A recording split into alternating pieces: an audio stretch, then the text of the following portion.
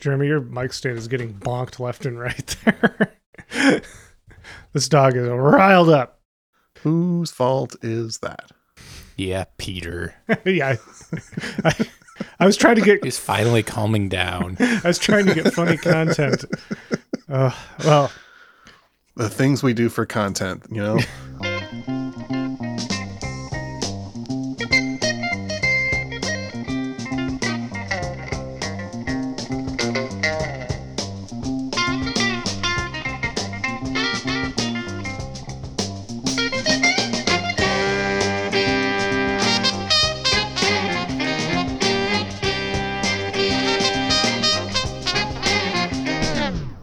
Welcome to I'd Buy That for $1, a podcast about inexpensive, common, and underappreciated records that are waiting to be rediscovered.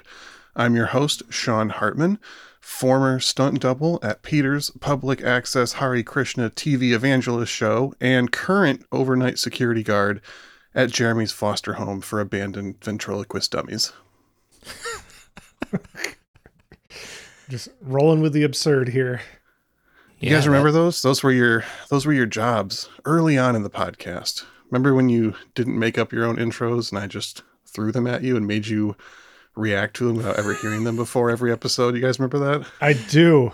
Every so often I've gone back and heard one of those first season episodes that we did that way, and it's weird now to me. It's a cool throwback, though. We've come so far. Full circle. Well, I'm co-host Jeremy, and I gotta say, guys, I am delighted to be here for this episode. I think it's... Me too. I'm glad that we're both delighted. It's finally time we give Jay Giles Band their flowers. Oh, have you no one talks about him anymore, you know? Have you been listening to Jay Giles Band Freeze Frame, Jeremy? Yeah. I hate to be the one to break the news to you, but that's not the freeze frame we're talking about today. Oh, no. It just so happens we're talking about Godley and Creme. Oh, no. Freeze frame. So you're still excited, though, right? No. Well, I am co-host Peter Cook, and I spend the night with radio. I'd buy that. Cheap music crackles me to sleep. Is that a 10cc thing? No, it's one of the songs on this album. Oh. Yeah. It's the last song, so you were probably I very was checked out by then, yeah. At least 2 out of 3 hosts of this episode listened to this album all the way through. I was in a room while it played, okay? It technically went through your ears. Yeah, that's sacrifice enough. Fair. Well, thank you for your service. Thank you for your sacrifice. All right, Sean. Well, we're doing this. Godley and Creme it is. Freeze frame. This is 1979, right? That is correct. This is a hotly anticipated record for us. It's going back all the way to, I believe, our 10th episode when we featured 10cc's, the original soundtrack. Yeah. The record that nearly broke the podcast. Yeah, that was... Jeremy viscerally hated it. We got into a real altercation on mic during the recording of it, and I'm shocked we ever made another episode after that one, to be quite honest. And we've never let Jeremy forget. Yeah. Yeah, we've been trying to keep him in his place ever since then by threatening to do a Godley and Creme record someday, and the time has finally come. Our loyal fans have been wondering ever since the 10th episode, will Jeremy ever come around to the great 10cc and their even better offshoot, Godley and Creme? Will his heart soften? Will he learn anything from years of being exposed to new music and new genres and expanding his taste? Has he come around? The fans need to know. No. I thought maybe you were going to save it till the end and keep people guessing, but you didn't like this record? No. Well, how do you feel about talking about it for the next 45-ish minutes anyways? Fine. All right. Perfect. Well, where are we starting, Sean? Should we kick off with a song then? let's go ahead and hear the song that I almost left off because I knew that it would probably be the hardest song for Jeremy to enjoy on the entire record. And also, I guess a bit of a trigger warning. There are a few slurs in this song. So if you're not feeling that, go ahead and skip forward. But a little bit of history. This song is called An Englishman in New York. And the idea of it is it's kind of a surrealist word picture of the first time that Godley and Creme visited New York City in the early days of 10cc. And how it was just a very overwhelming experience. It was chaotic and messy, but kind of beautiful. And the song is an attempt to convey that in a very signature, quirky type manner. So the offensive content in here is not necessarily the opinion or views of Godley and Creme, but more part of their impression of visiting New York in the late 60s, early 70s. All right. So let's get into it. Side A, track 1. Yeah, see if you win me over with these slurs.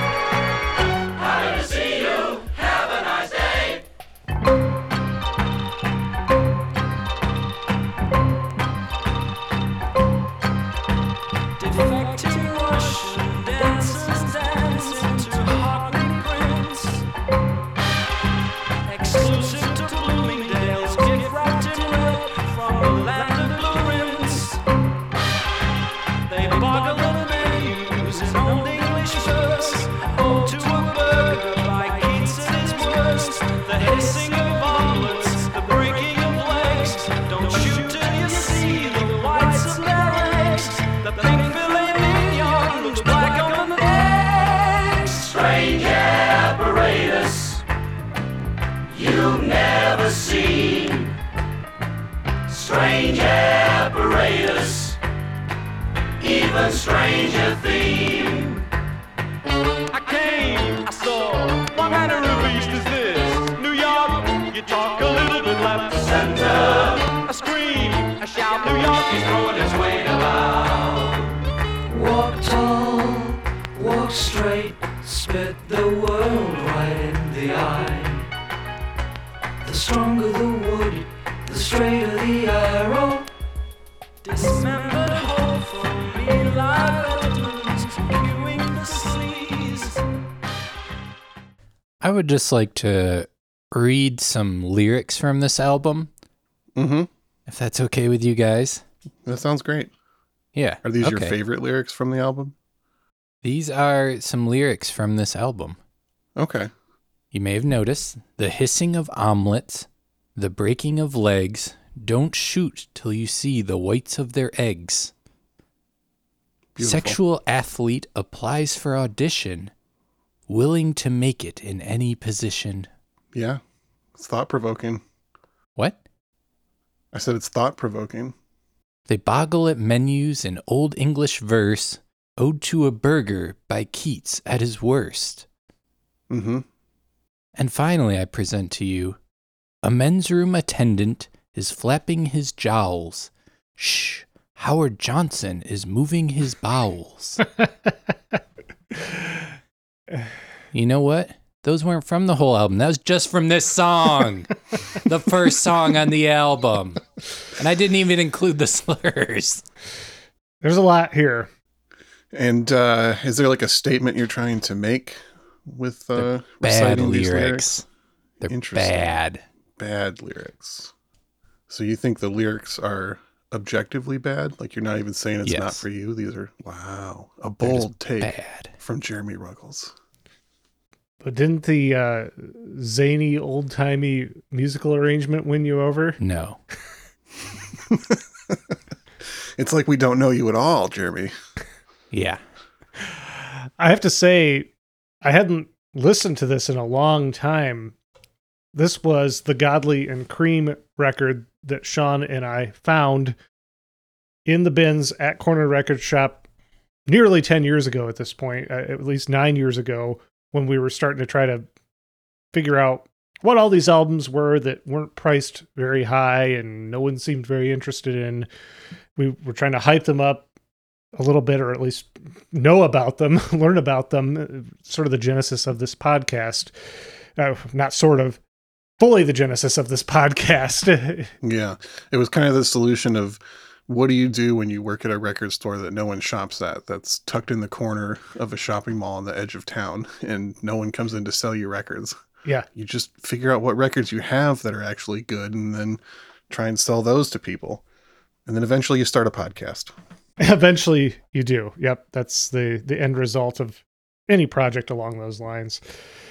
But yeah, this one, hearing it again, it's like, wow, this reminds me of those moments of discovery, of just not expecting to hear something like that when we drop the needle on a record.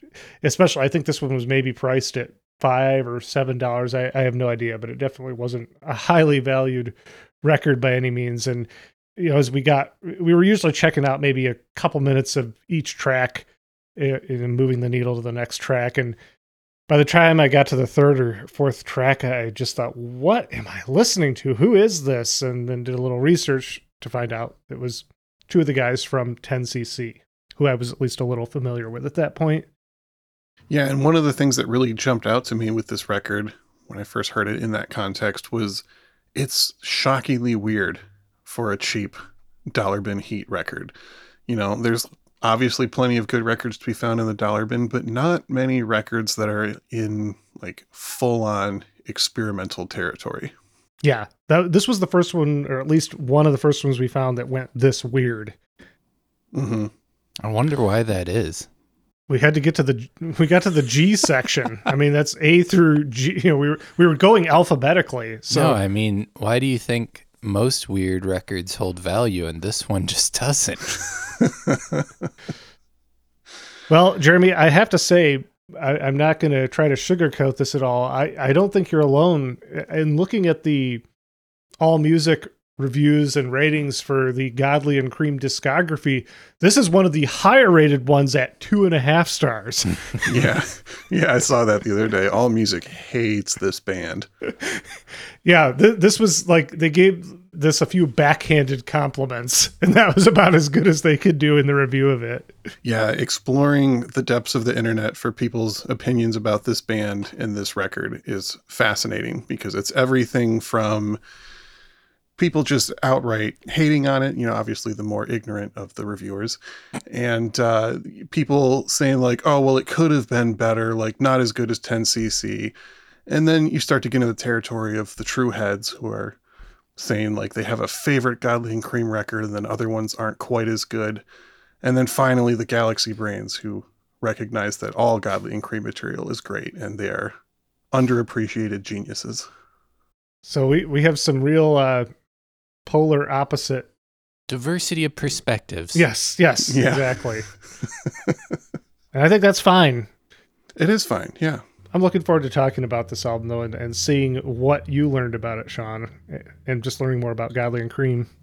Well, first off, there's not a lot of extra musicians on this record. The vast majority of the singing, the instrumentation, and the production is all in-house by Mr. Kevin Godley and Lowell Creme.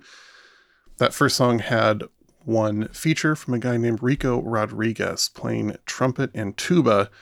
Rico was a Cuban-born Jamaican ska and reggae horn player trained by legendary ska trombonist Don Drummond, and later relocated to the UK, where he played with the Specials, Georgie Fame, Jules Holland, and many others. So he is playing trombone on the Specials. Message to you, Rudy. Oh, wow. It's a big one. Yeah, fun little connection there. So one thing that's important about this song is this is the first music video that Godley and Creme filmed to go along with one of their songs. And as we mentioned in the 10cc episode, and fans of this group know, they are quite famous as music video producers, almost as much as they are as musicians. And the thing I was really struck by with this record, and also kind of going back through a lot of their catalog and some of the 10cc records, is their lyrics are very visual. It's almost like most of the time they're trying to paint a picture with the words instead of necessarily having a storyline or plot. It's almost like surrealist poetry with experimental music put to it at times.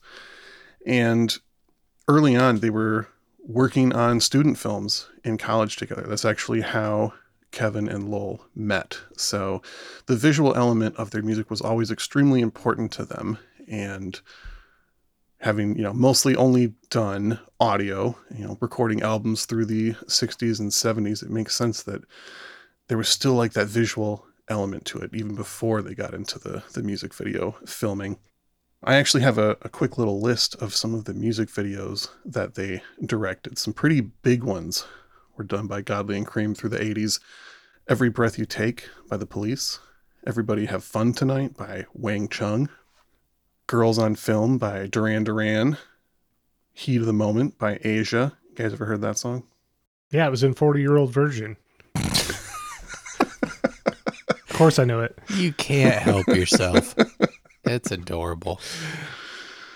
They did the video for Hip to Be Square by Mr. Huford Lewis in the News. Why'd you say it that way? Why not? I thought it'd be funny. I thought there'd be a reaction to some of this from my co-hosts. You're listening to too much Godley and Creme. Yeah, I'm getting too quirky. They also did Relax by Frankie Goes to Hollywood, Rocket by Herbie Hancock, and When We Was Fab by George Harrison, along with many other videos. Did they do Cry by Godley and Creme? They did do Cry by Godley and Creme. How did you guess? I had a sneaking suspicion. Yeah. Weren't they kind of considered to be like pioneers in music video, just as far as sort of taking things to a different level? Or were they? Yeah, they were some of the first people to make music videos that weren't just glorified live performances. There was earlier music videos than them, but they were some of the first guys to really get conceptual with it and build kind of elaborate set pieces. The Rocket video by Herbie Hancock is kind of a famous one from them, where they made all of these different robots and just like filmed these machines and robots that they had built to go along with the music. It's pretty great. Very inventive. Yeah, I think that's important context. Yeah. So as we said, Kevin and Lowell met in art school together. They bonded from a kind of a shared feeling of just being outsiders. The quote was that they felt like no one else thought the same way that they did. So when they found each other, they stuck together as close collaborators for many years. They came up as studio musicians, like we talked about in the 10cc episode, so I won't go into as much detail. They were the uncredited backing band on a lot of bubblegum pop records. And then they had a surprise hit under a side project called Hot Legs, which then formed into 10cc. They put out 4 records from 1973 to 1976, self-titled Sheet Music, the original soundtrack, and How Dare You. They began working on the 5th 10cc record and then quit the band around late 76, early 1977 to work on the first Godley and Creme album, Consequences, which is a triple disc rock opera narrated by the comedian Peter Cook and intended as a showcase for the new effects, not an effects pedal. It's a weird vintage guitar effect called the Gizmotron that we'll talk about more later. Not to be confused with this Peter Cook.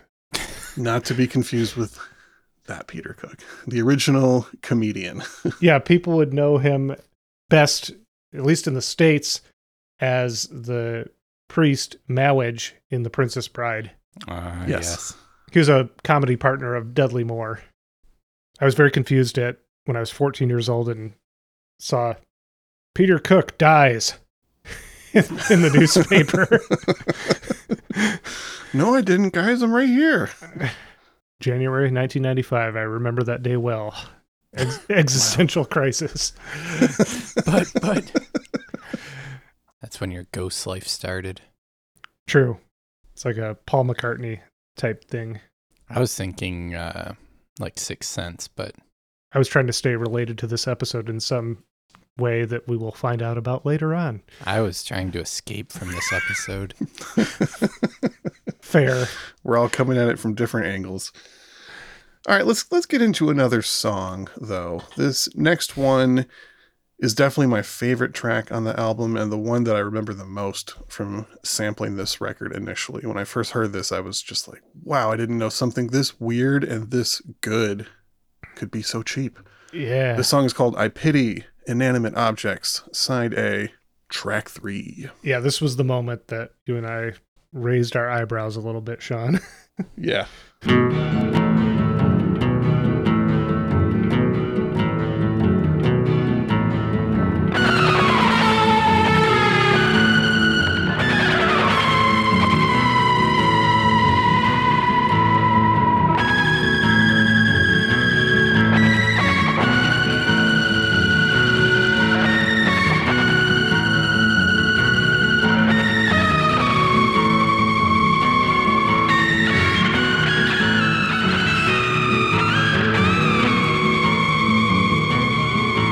I pity inanimate objects because they cannot move from specks of dust to paper plates or a pound of sealed resin, plastic Santas in perpetual underwater snowstorms, sculptures that appear to be moving but aren't. I feel sorry for them all.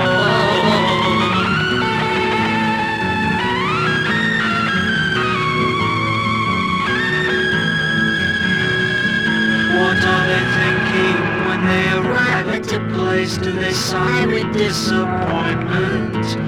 And when they leave, do they have regrets? Is this sofa as happy in one corner as it is in another? And how does the room feel about it?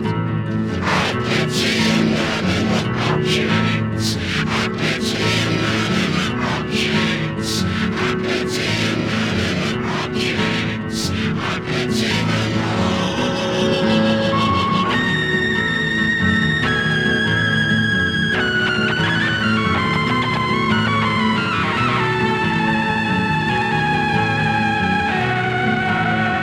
Physics isn't fair. Is a tree is a rocking horse, an ambition fulfilled. You know, it's really not that much different from Radiohead, Fitter, Happier Oh, give me a break. off of OK Computer. Pretty much, you know, same thing. I mean, it's probably a fact that Radiohead wouldn't exist without that song. So, big ups to Godley and Creme, blazing the trail. Yeah, I mean, I have to wonder how in 1979, if you just think about the musical context, the commercial musical context that an album like this is being released into, like what label is this album on, Sean? Polydor. So a major label. Yeah, exactly. I can imagine people could not make heads or tails of some of this stuff. There, you know, this is right in the prime time for disco. As far as other experimental music that was going on like a wide scale, you know, obviously you had musicians like Frank Zappa and Captain Beefheart still releasing material at that point. But this is way more damaged than anything those guys were doing at that point. Yeah, for sure. And they were definitely huge Zappa fans. You can really tell the influence throughout their career, but they were on a different wavelength at times. And part of their thing is they were always really interested in new technology and using new things to create weird sounds that no one else had. So for that song, the vocals, which are particularly strange and unsettling, it was basically an early use of autotune. They used a machine called a harmonizer, and Kevin Godley was singing the whole song in a monotone, and then Lil Creme is playing the harmonizer to change the pitch of his vocals. Most use of the harmonizer then was just to make slight alterations to people's voices so that they fit better on the record. And these guys are, at least 20 years ahead of their time with being like, no, this thing that's just supposed to be like a simple tool for the producer, we're going to figure out how to make shit really weird with this. And then decades later, you have the craze of people using autotune in a non-traditional way. These guys are doing it, not necessarily first, maybe that was Bruce Hack, but a very early version of this kind of experimentation. Oh yeah. Bruce Hack is a good comparison. I don't think he, aside from maybe appearing on Mr. Rogers, I don't know how much commercial exposure he ever had, though. Yeah. It's kind of a miracle that Godley and Creme got so much exposure. They got so big with 10cc that they were just kind of given, these blank checks, if you will, to create these weird records. And I think they also just kind of got lucky of it being the time when labels would experiment with stuff like that and give artists the chance to kind of build into a hit instead of just dropping them after the first failed single. It would be hard to see a band like this getting this big after this time period. It just doesn't really work like that in the music industry anymore. You know why? Do you have a guess? You have some insight on this? Do you have something insightful to say or just a slight? It's because whoever brought this on got fired. It's possible. It's possible. I mentioned their invention, the Gizmotron, before this. That song is also a good example of the use of the Gizmotron, which I will explain what that is real quick. It's very similar to the EBow. More people are familiar with that. It attaches to the bridge of the guitar. So you have to kind of mount it on, and then it is a battery-powered machine with a little wheel above each string on the instrument that you mount it on. And then it has a button above the wheel, and you push it down, and the wheel sustains the string. So it kind of turns guitars and basses into something that can replicate a string section, which was the initial reason that they invented it. They wanted to figure out how to get string-like sounding things on their record without paying a string section to come into the studio because they didn't have the budget for it.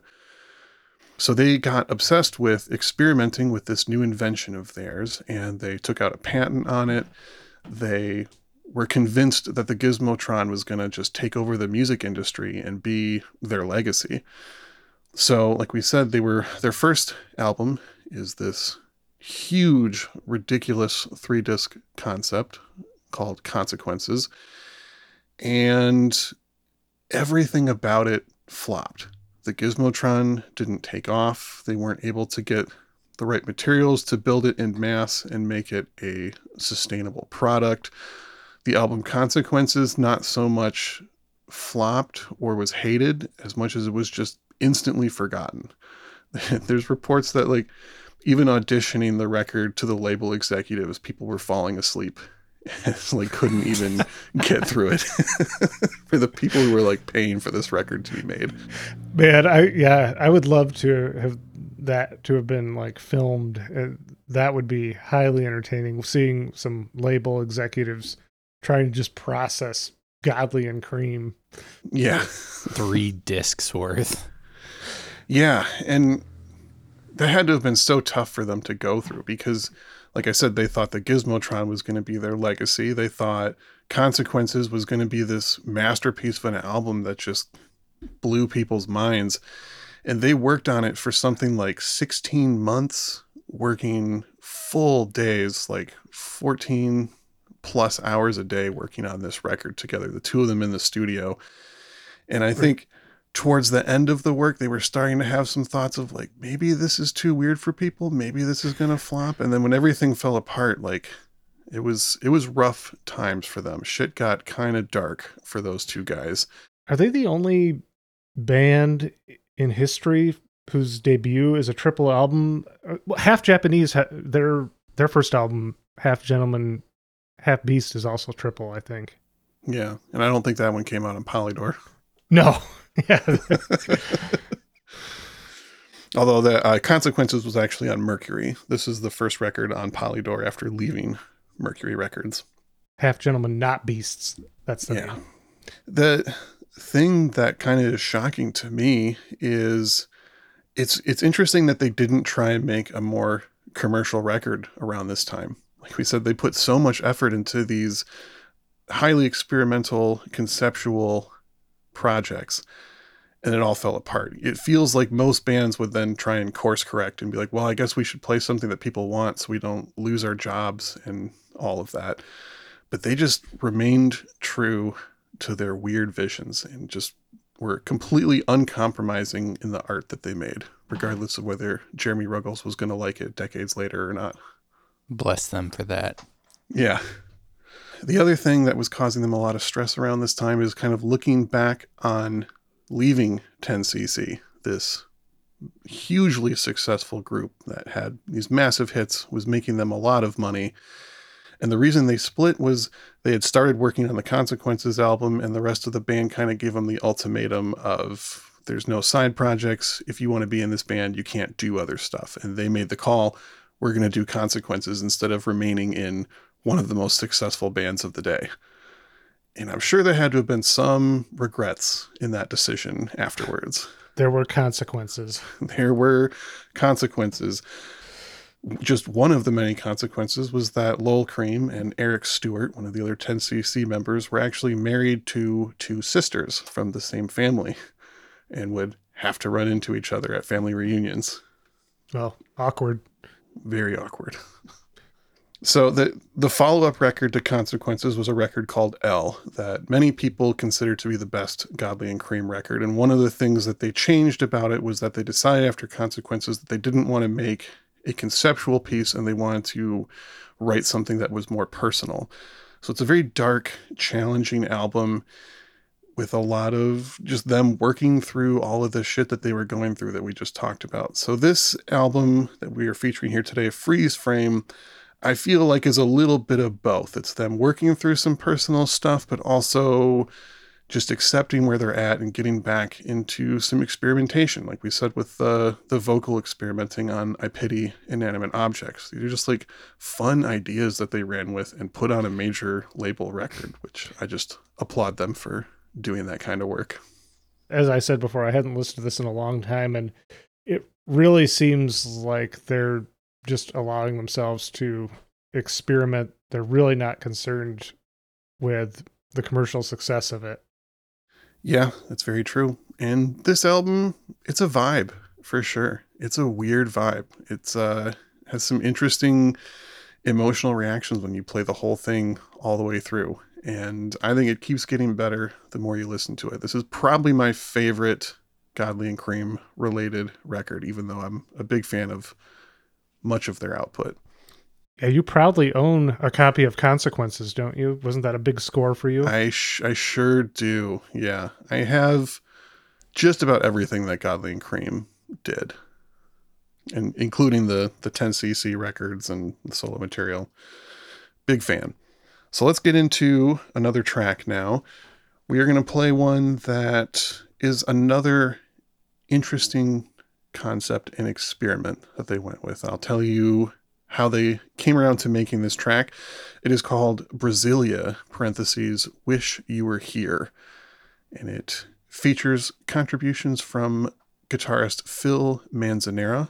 Roxy Music? Roxy Music. Nice. And then continued as a close collaborator with Brian Eno outside of that. And there was also some talk of him and Godley and Creme starting an actual full-time band, but that never really materialized. But Phil's on a number of tracks on this record working with them. One of the only extra members aside from the main two guys. So this is side B, track 2.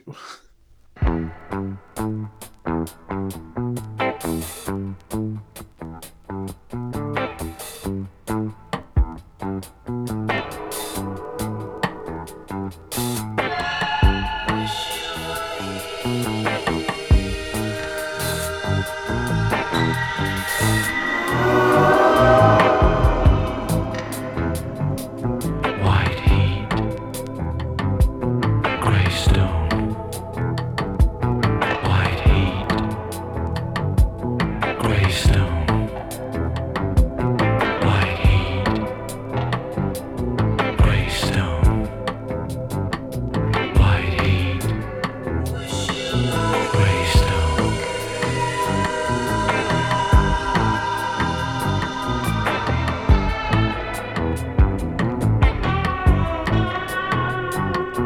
White heat, sizzling. White heat, sizzling. White heat, gray stone. White heat, hollow. White heat, always. White heat, gray stone.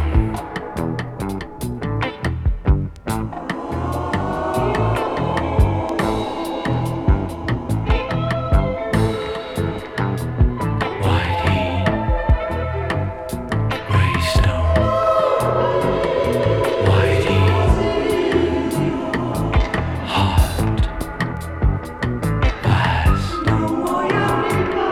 crisp, empty. White heat, gray stone.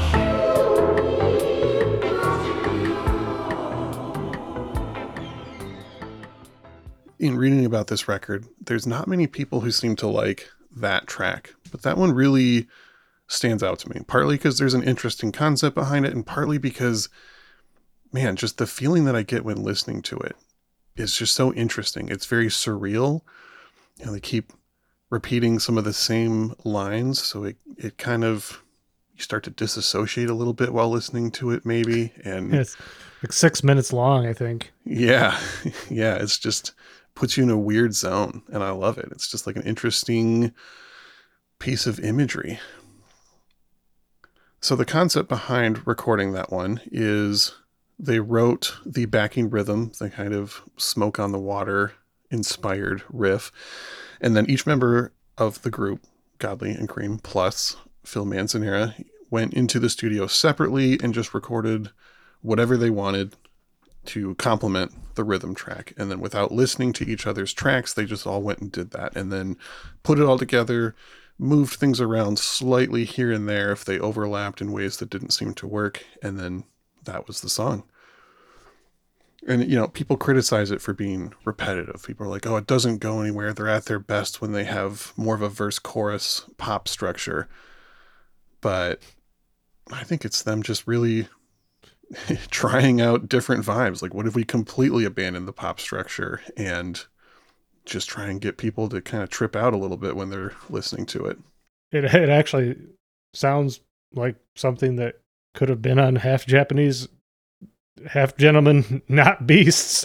Yeah. You know, as you mentioned, that came out on a much smaller label and a much smaller edition the following year after this. Some of those trippier tracks on that album. And here it is on a major label done in a major studio. Maybe not a lot of major press behind it, but it did come out on a major label.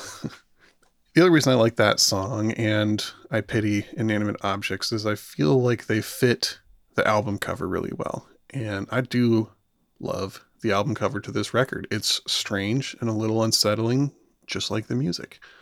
So I want to take just a second to highlight this album cover and the people that made it. It was designed by a group called Hypnosis, spelled Hipgnosis. Are either of you familiar with that group? Oh yeah, they did a lot of major album covers for big artists, ones that people know. True. It was made up of 3 people: Storm Thorgerson, Aubrey Powell and later Peter Christopherson from the band Throbbing Gristle. This album, Freeze Frame, would have been one of the earliest designs that Peter Christopherson worked on. He kind of joined the crew later on. But a short list of a few records people might have heard of that they designed: Pretty Things Parachute, T-Rex Electric Warrior, Pink Floyd Dark Side of the Moon, Led Zeppelin Houses of the Holy, 10cc the original soundtrack, Synergy Chords. You guys remember that record? Yeah, very early feature on the podcast. And most notably, they are the people responsible for self-titled record by Toe Fat. Oh, God. That album cover makes me so uncomfortable. They were also responsible for Ween, the Mollusk, in 1997. They got their fingers everywhere. Yeah, and their toes, and their toe fat. Oh. Yeah. For those not familiar with the Toe Fat album, you're just going to have to look it up now. I'm sorry. Don't. Apologies in advance. It'll get you on some kind of list. Yeah. I remember an anecdote about one of the members of Hypnosis trying to do a pun, what they thought was a funny pun with a Led Zeppelin album cover by having a tennis racket on it, meaning that the music was a racket, and it almost got them dropped. Led Zeppelin almost dropped them as a client. Jimmy Page was not happy. That would have been a bad client to lose, I imagine. There might have been some money there. Yeah, just a little bit. So Godley and Creme continued on together after this record. They worked together up until 1988, when they officially split as collaborative partners after decades of working together basically every day. They are both still out there. They're both continuing to make visual and audio art of many various kinds today. Lowell Creme, right after splitting, joined a group called The Art of Noise, which if you're familiar with them, that makes a whole lot of sense. Definitely a band that was very influenced by 10cc, Godley and Creme. Kevin continued directing music videos very frequently. And then in 2013, he launched an app called Whole World Band, which had the intent of being kind of a collaborative platform for people to make music and videos together from all over the world. The app has since been rebranded to Udio, and they are still trying to make it take off. Also, a new company has reworked the Gizmotron and is now selling the Gizmotron 2.0, a new and improved, more sleek variety that you can find at gizmotron.com. Kevin and Lowell had allowed the patent to expire on the original Gizmotron and had basically given up. They're like, everyone's forgotten about all this work we did at this part of our lives and whatever. And we're pleasantly surprised when people kind of relaunched it. It's a really interesting instrument and gives you a whole lot of options that you can't really get with an EBow or similar products. Did they pay us for that? Did we get some advertising money? Endorsement? No, they didn't. No, I think that was just an interesting note. Did it sound too much like an endorsement? I'll let it pass since Godley and Creme aren't getting the money. Yeah, I'm just practicing for when we actually start getting real sponsors someday. Cool. Yeah. You did great, Sean. Thank you. I'm ready to go buy one right now. All right, go and get it. So I have some kind of final thoughts before we talk about recommended albums and all that. I'm of the opinion, and I'm sure that not all three of us would agree with this, that Godley and Creme really deserve much more credit than they typically get. Like I said, they were consistently pushing boundaries of what kind of sounds could be on a major label commercial record. And they continue to make these albums without any thought of commercial viability or success. It was simply the music that they wanted to make, which for me, I think is why I like them. We talked about this before. I don't usually enjoy stuff that's overly quirky or tongue-in-cheek, but there's just something about the way Godley and Creme do it. They're not making goofy music just to like make a stupid joke. It's like they're just genuinely very weird people who are making art that the only way they know how is the impression that I get. So for me, the quirkiness just seems genuine and doesn't bother me as much. That's my defense of it. Duly noted. I think that their influence on new wave, art rock, and even prog rock after them cannot be overstated. They didn't have as much of a like strong audience following after leaving 10cc, but I get the impression that other musicians were definitely still paying attention to them, as evidenced by their collaboration with Phil Manzanera on this record, and an even more notable collaborator on this last track that we're going to hear in a little bit, Sir Paul McCartney. Yeah, which, Paul gets the reputation as being the schmaltzy, corny Beatle, and John Lennon the cool avant-garde Beatle. But it was actually Paul who was typically more seeking out and having his ear to whatever newest weird sounds were out there. I know he sat in on an AMM music session, which is about as experimental as you get. Mm-hmm. And so I wouldn't be surprised if he was, really intrigued and tuned into Godley and Creme. And it was not even a full year later after working on this one song with them that he released his weirdest solo record, McCartney 2, came out in 1980.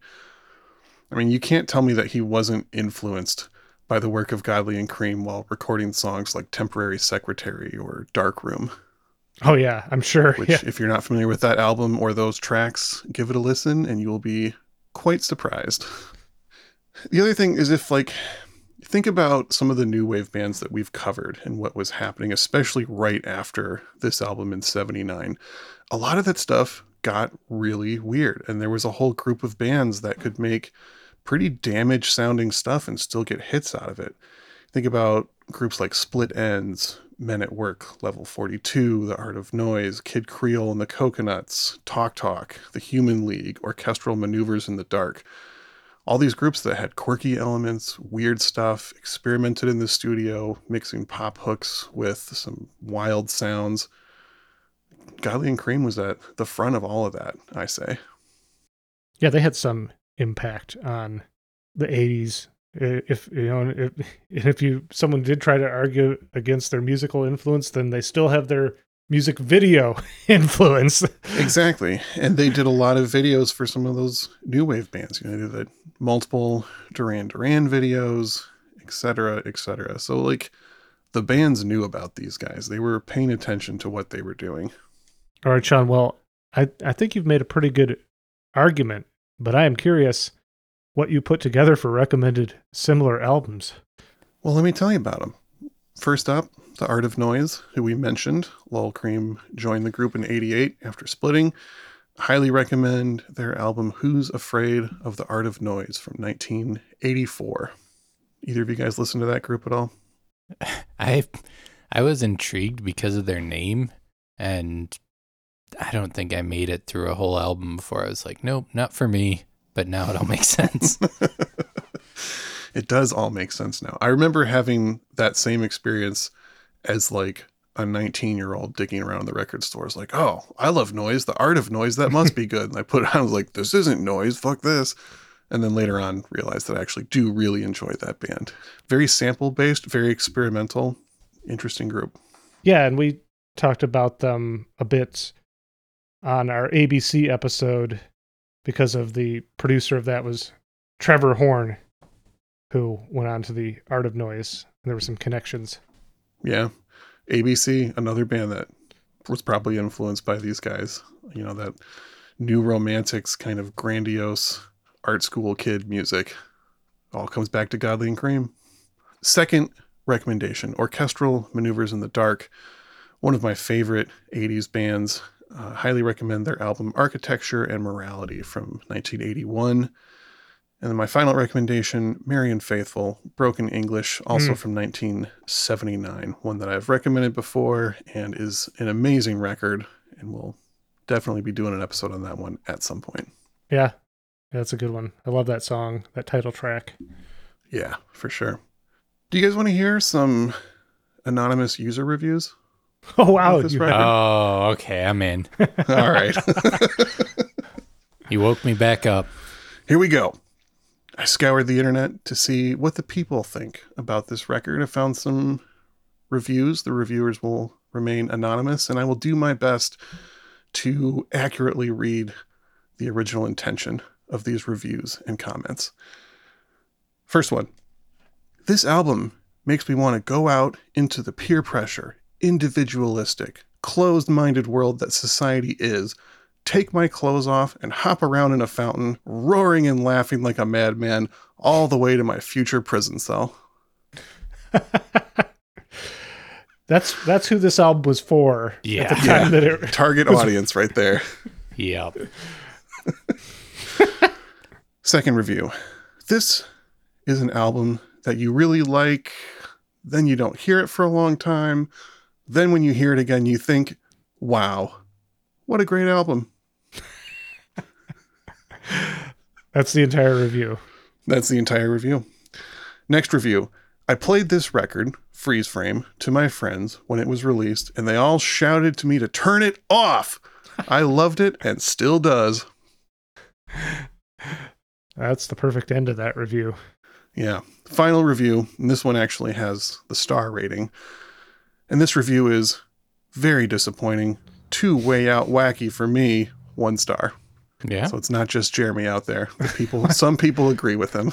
I wonder what that person's expectation going in was. What were they hoping for? They wanted to hear another version of Dreadlock Holiday. That's what they wanted. Yeah, I love 10cc. Well, that's just about all my notes, unless you had something you're about to say there, Peter. Well, I just thought about the fact that, when we selected this, if there was any chance of trying to, which I don't know why that's important, but if there was any chance of trying to win Jeremy over, convert him to liking anything by Godley and Creme, this was maybe one of the worst records we could have picked. Don't lie. You wanted me to lean into the villain role. I mean, at this point, we've established this character. There's no point in changing it. Yeah. Yeah. In reality, it's just not for me.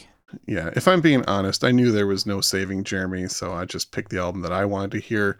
Ooh, in the spirit. In the spirit of Godley and Creme, I don't give a damn about my audience. This is just what I like. So I'm like the record label execs then. Yeah. The villainous role. Yeah. I'll play the heel. I'm okay with that. I remember we got you to listen to their biggest hit, Cry, and you said that you overall liked it, but then the end just you basically noped out at the very end when it does the whole cry crescendo. Yeah. I snuck it in on a road trip. We were passing the aux cord around and playing songs, and I put that one on, and Jeremy's initial genuine reaction was, "This is good." And then when I told him it was Godley and Creme, he pretended to hate it after that. So I have my suspicions. I think he's actually a fan, but just doesn't want to admit it to people because he's embarrassed. Well, it's embarrassing. An embarrassment of riches. We've got so many UK fans, and this band is loved out there so much. The UK people that I talk to, this band, 10cc and Godley and Creme, they look up to them. They're innovators, influencers, incredible band. So for me and all the true fans out there, we finally brought it back. We'll check in with Jeremy in a few years. We'll do Snack Attack, see if he's finally come around. Oh my God. Yeah. But for now, we're going to go out on our closing track. This is a song called Get Well Soon. This is the one that features Paul McCartney. Not really sure where Paul McCartney is on this track. There's a few backing vocal sections that could be him, but maybe not. Yeah, I wasn't clear on that either. I was trying to figure that out shortly before we went to record, if we could place where he is. And he's credited, though. He's in there somewhere. Yeah. Supposedly, Linda McCartney is on there uncredited as well, but I don't know. But I just want to say that it's a pretty bold move to have such a high-profile guest on your record and then bury whatever he even did in the mix. They didn't even bother to be like, hey, here's the Paul McCartney verse. Can we sell a few more 1,000 copies because of it? They're just like, nope. We will only record what we think services this song, regardless of what fucking band you used to be in. It's funny. I've heard that when Pink Floyd were recording Dark Side of the Moon, and there's a lot of talking and snippets on that record, and they had a series of questions that they would interview people and have them respond to those questions, and that I think Paul and Linda McCartney were some of the subjects, but they didn't use any of them because all of their answers were too normal. So, yeah, Paul's in here somewhere, though, in this final track, Get Well Soon. That might be him singing Get Well Soon, but who knows? All right, Sean, well, I enjoyed this. Thanks for bringing this album back into my life. It had been a long time. I have a copy of Snack Attack, but I don't have this one. I haven't picked it up. This was a revelatory moment in our digging at the record store, and it's fun to hear it again. So, yeah, I remember I showed the owner of the record store this record, and pitching our new project, and he liked this album so much he bought it, and then I was pissed because it took me years to find my own copy. Well, keep an eye out for your own copy out there, listeners. And with that, let's close out another episode of I'd Buy That for $1. My name is Peter Cook. My name is Jeremy Ruggles, and I'm happy if you guys are happy. Aw, I appreciate that. My name is Sean Hartman, and we are going out on the track Get Well Soon, featuring Paul McCartney. This is Side B, track 4.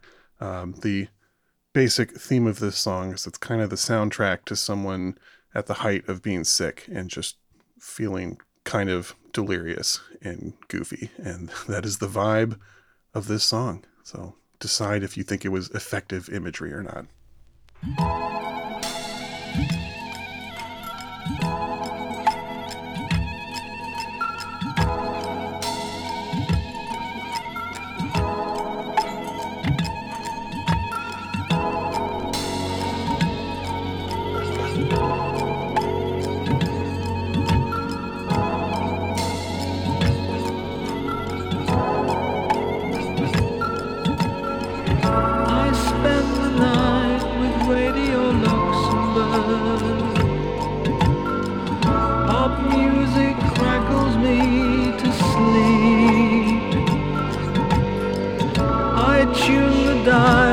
Radio Luxembourg, it's better than counting sheep.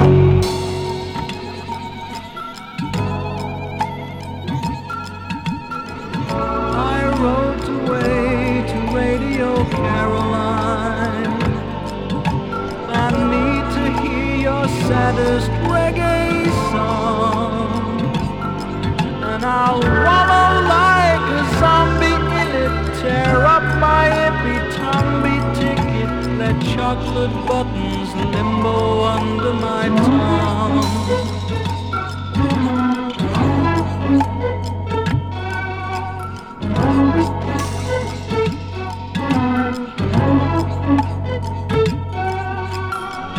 I've never liked the taste of Lucozade. Another sip of hospital champagne. Charge your glasses, Radio Luxembourg.